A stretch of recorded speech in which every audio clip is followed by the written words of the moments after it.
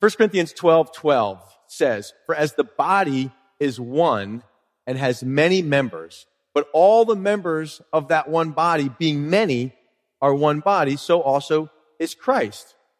For by one Spirit we were all baptized into one body, whether Jews or Greeks, whether slaves or free, and have all been made to drink into one Spirit. For in fact, the body is not one member, but many." So Paul is trying to bring this Corinthian church into unity. They have found lots of reasons to be divided, lots of reasons to be critical of each other, to find superiority one over another, whether that's economic or now whether it's because they're valuing certain gifts that they've been given. God has given to every believer spiritual gifts. These are not natural talents or abilities that you can learn. These are gifts of God. It's part of the package of salvation. And he gives them to us so that we can be useful to one another. And we can serve each other. And ultimately, Paul will say to care for each other. And instead, in the Corinthian church, they've divided over these gifts, and they've had some that have placed higher than others, and it's caused the things that should unify them, like the Lord's Supper. The things that should unify them, like the fact that they all are part of the same body, instead are dividing them. So he begins this next section having talked to them about the different and varying gifts of the Spirit. He says, "For as the body is one and has many members, but all the members of that body, being many, are one body, so also is Christ," or the body of Christ. So if someone asked you how to describe the church, how would you do it? I asked my son this question. I said, "How would you describe the church?" Well, it's a building, it's got walls and a roof and a steeple. He was joking, obviously. But for some, that's how you would describe. Well, the church, it's that building. And it's those bricks and mortar. It's the steeple and it's the doors. But that's not how Paul, if you ask him to describe the church, he doesn't say it's a building. He says it's a body. It's one unit, but has a huge amount of variety and diversity to do what it does. It's like a human body. The human body is collectively the most complex machine known to mankind. What we call a complex unity. All the parts serving together in a coordinated manner to accomplish everything from reproduction to consciousness. 99% of the mass of the human body is made up of only 6 elements: oxygen, carbon, hydrogen, nitrogen, calcium, and phosphorus. Our human body, has roughly 37.2 trillion cells, give or take a few trillion, 78 different distinct organs, and 12 body systems. We have a cardiovascular system. And you have 60,000 miles of arteries and veins and capillaries. For every 1 pound of fat, some of you are going to groan at this, for every 1 pound of fat, it takes 7 miles of circulation to support it. Some of you are going to start your diet as soon as you walk out of here. Your blood vessels laid out would wrap around planet Earth 2.5 times.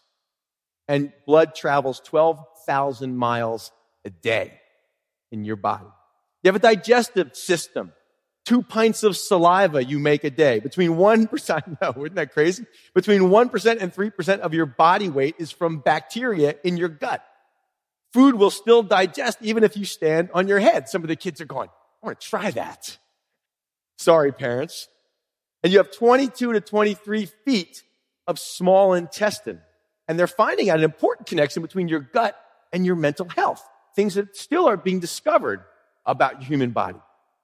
Your endocrine system, your hormones and your glands, a chemical communication system that exists inside your body, and it uses hormones and 8 glands like the adrenal gland, the pituitary gland, and it affects almost every organ in the body. And you have an immune system. Now, the immune system is awesome. It protects the body from infection and invasion, and it helps in the healing process.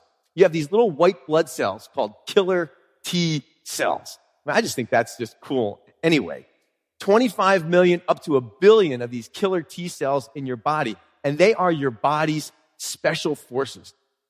They patrol your body through your bloodstream looking for invaders like viruses, and they attach to them and destroy them. They are the seek and destroy patrol of your body. Your integumentary system, you know what that is? It's your skin, your hair, and your nails. It's the largest organ in your body. Your skin is an organ. Skin is 15% of your body weight, and every inch has the exact stretchiness for its location, and it's waterproof. It regulates your body temperature and replaces itself. Every 28 days, you have a whole new layer of skin. What happens to your old skin? How many of you are clean freaks and you like to dust your house? You're sweeping up you. Like, that's old you. Out you go. Out. If any man is in Christ, he's a new creation every 28 days. Your muscular system, I'm going to run through these quickly. Your muscular system, you have more than 600 muscles, the strongest for its size being your jaw muscle, which can close with 200 pounds of force against your molars. The heart is the hardest working muscle, pumps 25,000 gallons of blood a day, and the eye muscles are the most intricate, making 10,000 coordinated movements in an hour of reading. Your nervous system, 100 billion neurons in your 4-pound brain that sits between your ears. They communicate electrically and form the most powerful supercomputer known to mankind. Skeletal system, 206 bones, 32 teeth, every bone connected to another bone except one. It's called your hyoid bone, and it's located up under here. And then your reproductive system, lymphatic system, respiratory system, urinary system. I hope that going through this puts you in a sense of awe. You should look in the mirror. I don't have enough faith to believe in evolution. I just don't. That takes a lot of faith. When we look at the body, we see the intricate design and the amazing coordination. And I highlight this because I want you to be inspired with a sense of awe of your human body. Because I want that same sense of awe to transfer to a sense of awe we should see and have at the beautiful coordinated workings of all the various parts of the body of Christ. We have too little appreciation for the body of Christ. As the body, the human body is one and has many members, many parts, lots of diversity, but all of those parts of that one body being many are one body. You don't say, I have 12 body systems, but you're only one body. And the same thing with Christ. I want you to leave here with a greater sense of appreciation for the body of Christ. I want you to leave here with a greater sense of desire for participation in the body of Christ. I want you to leave here with more grace for the variation in the body of Christ. And I want you to leave here with a sense of resisting isolation from the body of Christ. How many bodies do you have? You have one body. How many bodies does Jesus have? Well, I don't know. There's the Methodists, the Catholics, the Baptists, the non-denominational. No, you've missed the point. It's one body.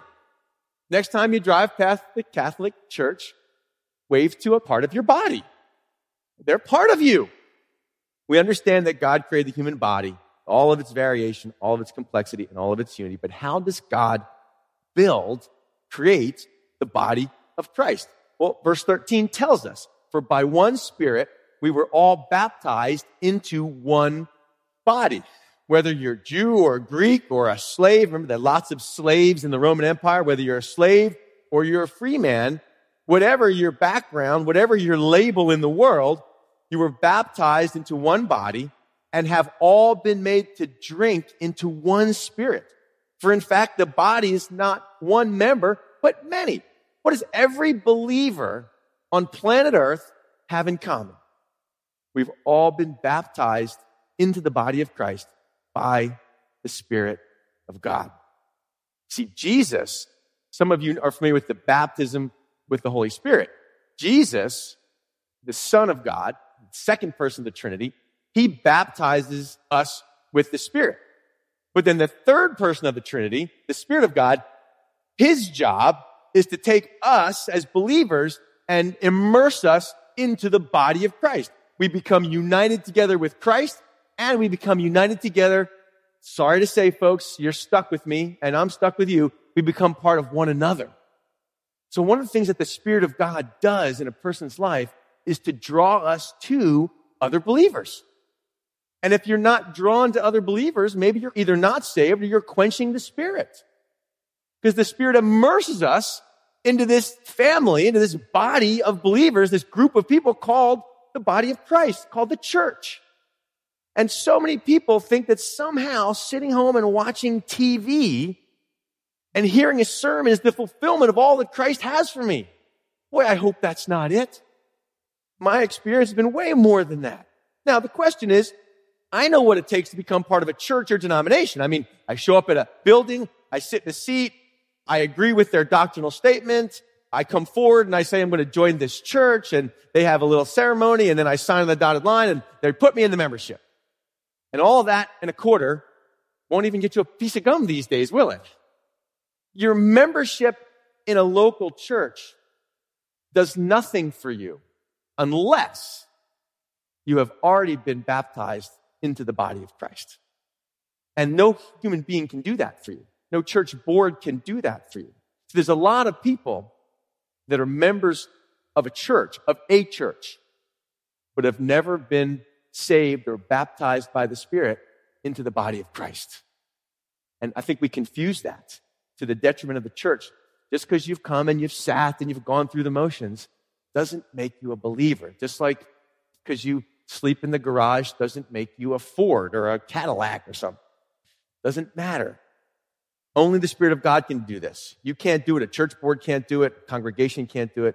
Only the Spirit can do it. So that's why we minimize church membership at Calvary Chapel. Look, if you have been baptized by the Spirit, if you're saved, baptized by the Spirit into the body of Christ, then you're a member of the body of Christ. And you may choose to fellowship here or the church down the road or wherever you might choose to fellowship. But the membership that really matters is that you are part of the body of Christ. And that's a miracle. And only God can do that. No human being can do that for you. The Spirit's job is to immerse people into Jesus' body, to join us to Him and to each other. And look at the variety of the people here. Look at the variety of the people that Paul is speaking to. Jews and Greeks and slaves and free and male and female, young and old and black and white and all across the board. All those distinctions dissolve because our new identity, we are part of the body of Christ. When someone asks you, well, are you saved? You don't say, well, I'm a Methodist or I'm a Baptist. You say, I am part of the body of Christ. Yes. Those labels just disappear.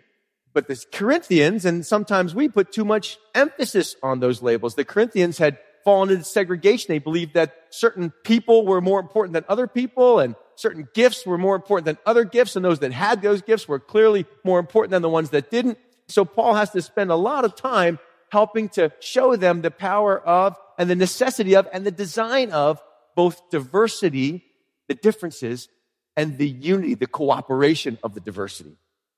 So verse 15, he says, if the foot of a body should say, he sort of personalizes them. If the foot should say, because I'm not a hand, I'm not of the body, is it therefore not of the body? And if the ear should say, because I'm not an eye, I am not of the body, is it therefore not of the body? So Paul asks 5 rhetorical questions here and makes one statement. There's a problem that he senses in Corinth of feeling inferior, or of not feeling like you belong because, well, I'm not like that guy, or I don't have the teaching skill that that woman had. Sometimes you've looked in the body of Christ and you sort of put some people up on a pedestal.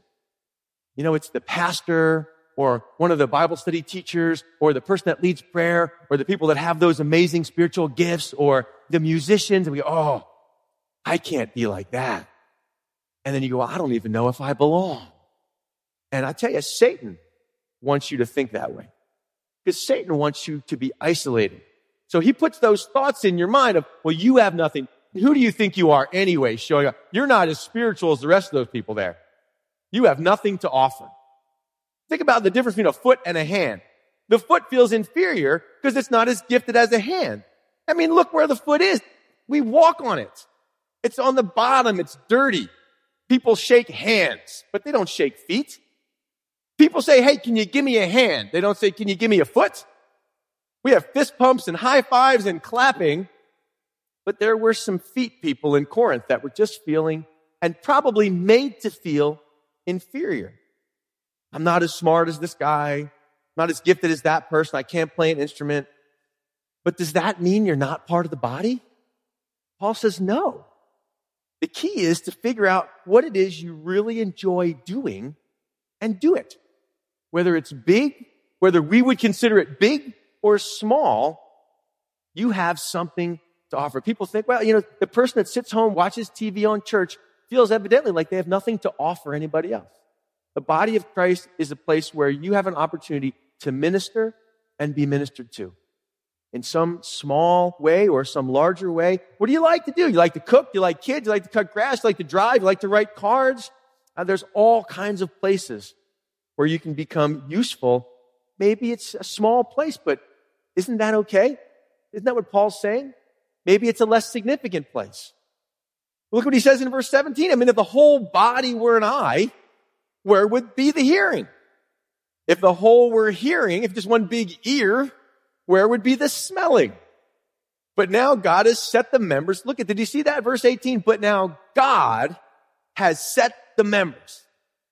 He's done it on purpose. The same way he created your human body, it's meant to be a sign. It's meant to show you what the body of Christ is like. But God has set the members, each one of them, in the body just as he pleased. He puts you, he gave you, he uses you just where he wants you. And the challenge is when we get jealous of other people. Well, I want to be where that. I want to be a hand. I'm tired of this foot business. People don't like me. They don't like to look at me. I smell. But where would you be without your feet? I mean, how would you get from place to place?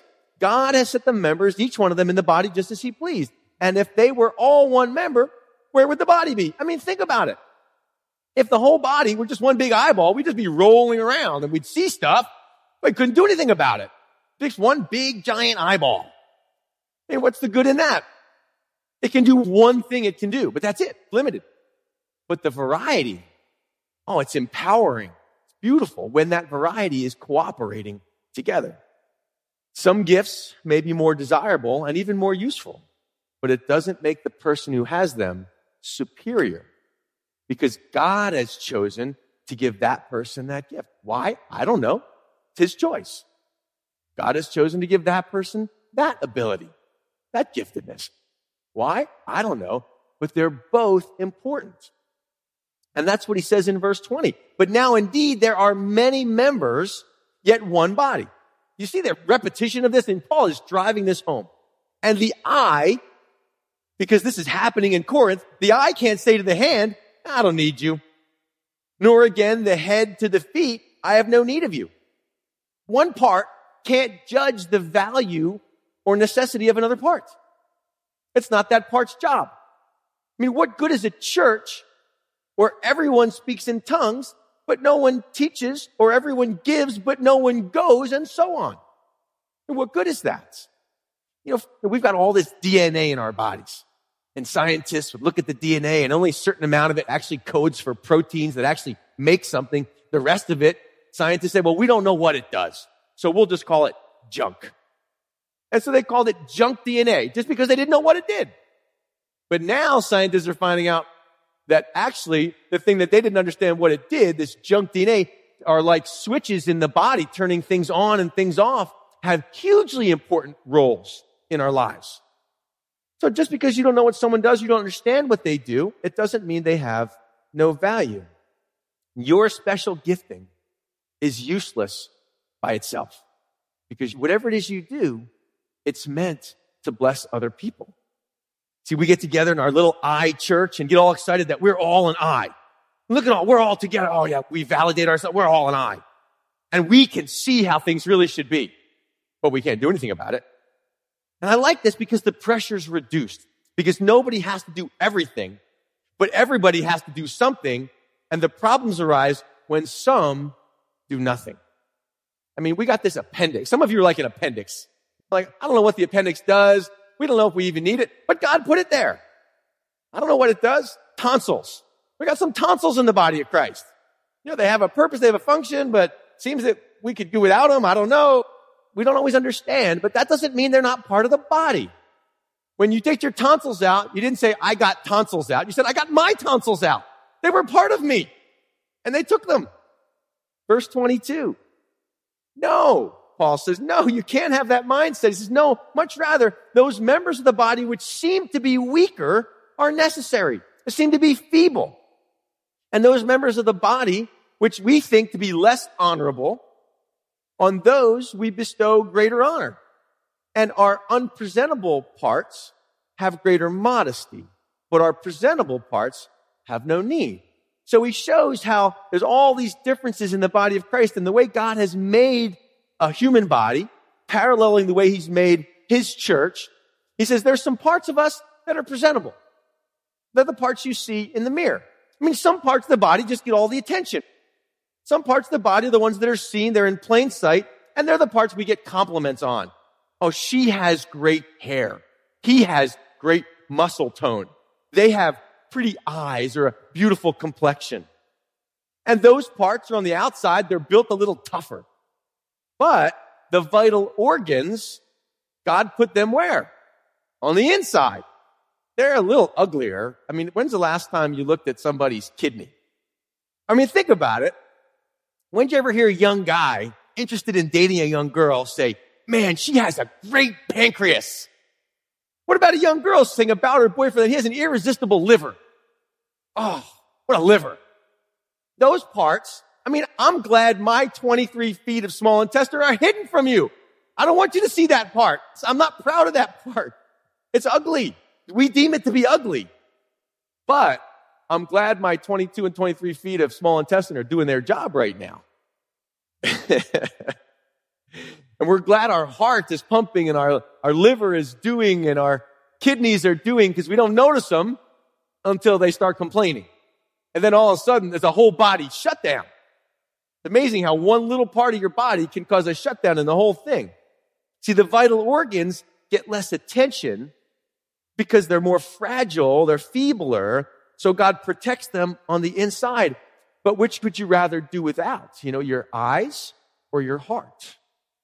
Sometimes the more vital things around the body of Christ take place privately, unseen. Nobody sees them happening. They're administrative meetings, they're prayer meetings, they're two people getting together over a meal and praying for each other. They're the people that clean the bathrooms on Monday morning. You know, they're the people that set things up and take things down and fix broken things and cut the grass. And all of these things are happening. And again, lots of this is private. You know, somebody that just knows somebody else in the fellowship and makes them a meal and takes it to them. And no one ever knows. And there's those that serve at the soup kitchen or the nursing home. And they serve in obscurity. But have real important places, real vital ministries. There's unpresentable parts. The reproductive organs is what most say Paul is referring to. And those we give greater honor by covering them with clothing.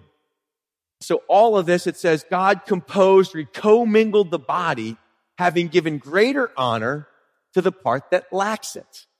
So that part that we don't honor as much, see, I'm just a big mouth. That's all I am. I'm just a big mouth. I'm a big mouth. That's what I am. And I'm here and I'm present and you see me. But you know, can I be honest with you? Sometimes I'm jealous of you guys. There's a part of me that I'm studying and I'm speaking and I'm public, but there's a part of me that just loves the silent service of the body of Christ. Just to be able to just go out and take a meal to somebody or do this thing or, you know, and I always have time to do those things because I have to study, because I have to be ready for Sunday morning, because I have a teaching role. And you don't have that pressure. Anybody say amen? Thank God it's you called to do that, not me. But see, isn't that beautiful? Like God composes the body that some parts are public and outward, but other parts are private. And God says he gives more honor to the parts that are private, that don't have honor. You know, I get in a public role, Nick gets in a public role, a certain amount of honor. People say, oh, Pastor, thank you so blessed me with your ministry and where you have live streaming and radio and all that's happening. And so I get a sense of honor from what I do, which many of you don't get from the ministries you do. And you can become jealous of, why doesn't anybody notice me? Why doesn't everybody recognize me? Trust me, God knows. And when we get to heaven, we are going to be really surprised at the housing situation.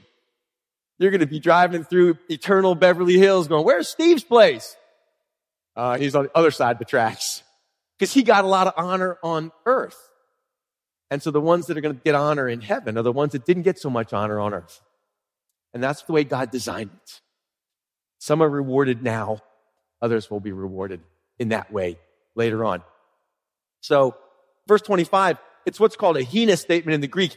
It's in order that, not so this is possible, but so there's a definite result that there should be no schism, no division, no dissociation in the body, but that the members pay careful attention to this. This is really, really important. But that the members should have the same care for one another. The gifts of the Spirit are not for my personal aggrandization, not to put myself in a superior place, but they're so I can minister to other people, to care for other people. The end game of church is not that we show up and pull off a Sunday service.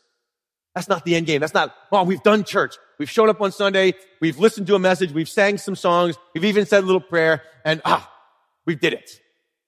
That's not the end game of church. The end game of church is that all through the week, the gifts of the Spirit are involved and working in people's lives and you're ministering and caring for each other. That's what he says next, verse 26. If one member suffers or literally feels or experiences a sensation of pain, then all the members suffer or sympathize with it. Anybody have the flu recently? Don't raise your hand because we're all going to avoid you if you do. There's hand sanitizer outside. But if you get the flu, it's not just like, part of you, your blood doesn't get sick. And the rest of your body's going, man, the blood is so weak. And we should get rid of them. Weak part of the body. When's the last time you stubbed your toe? I mean, see, the relationship is so connected that pain in one part of the body brings a response in the other part of the body. There's a ripple effect. That's how connected we're called to be in the body of Christ. I mean, I can tell you a story from my own body. Walking on the beach in Hawaii, I know you feel sorry for me. A number of years ago, I got distracted. There were sea turtles up on the beach. And so I got distracted and I'm looking at the sea turtles and I wasn't paying attention to my feet.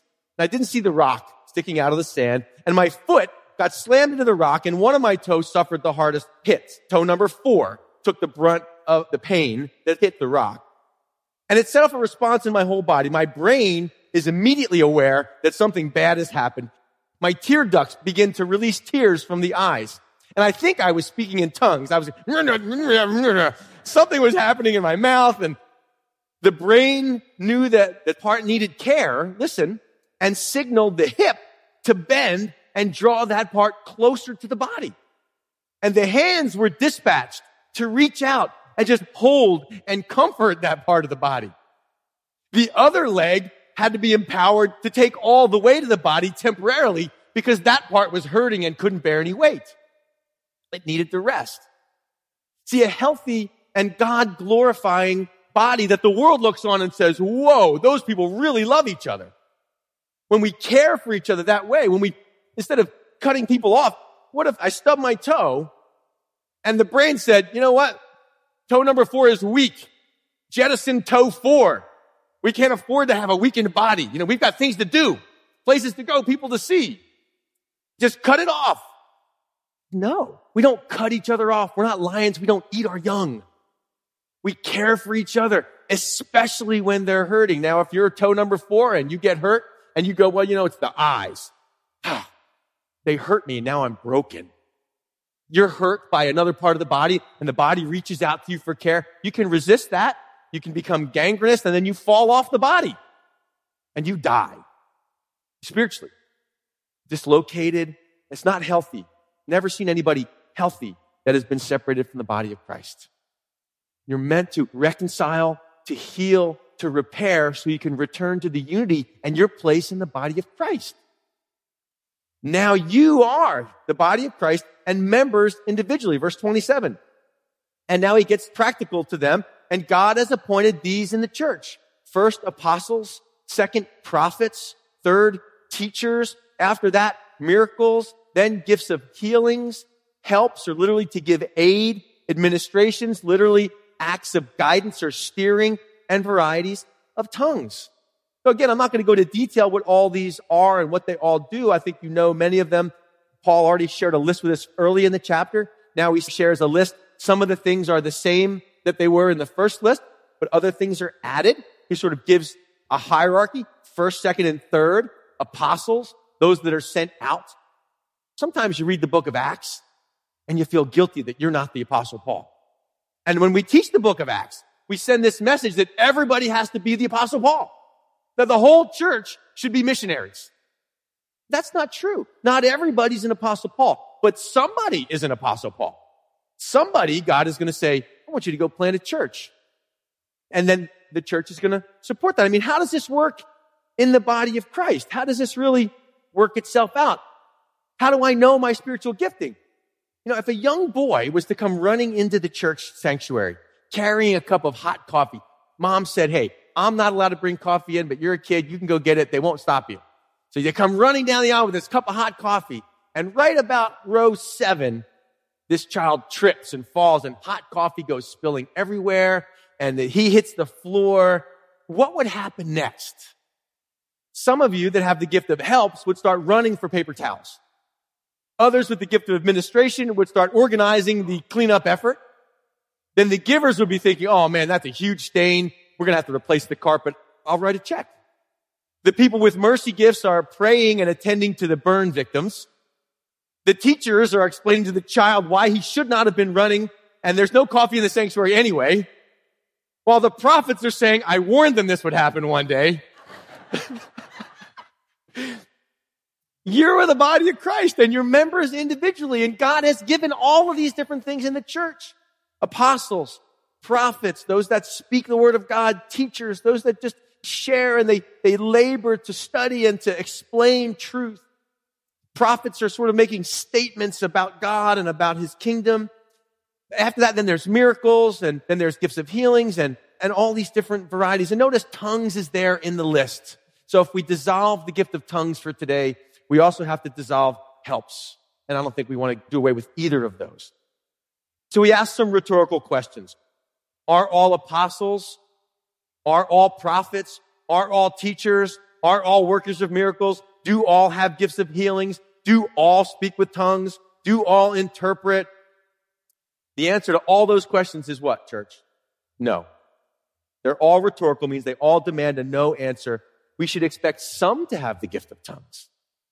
But for those that say that everyone should speak in tongues, this clearly answers that question. You misunderstood the body of Christ. Some should, but not all will. We should expect some to venture out in church plant, but not all. And then he says, but verse 31, earnestly desire the best gifts, and yet I show you a more excellent way. Well, Pastor, what are the best gifts so that I can desire them? I don't know. Maybe it's the best gift you need for that opportunity of ministry that you have at that time. Sometimes Paul might say the gifts that minister outwardly are the best gifts.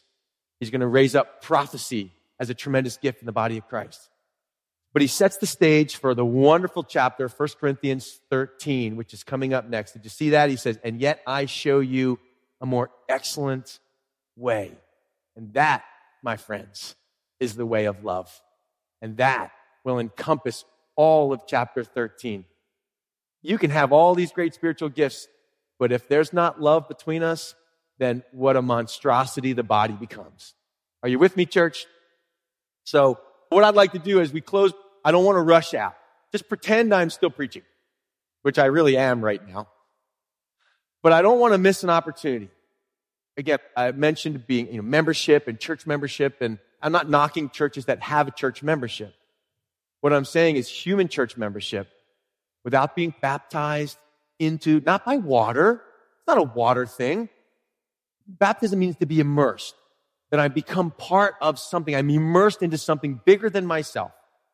And I have an important part there.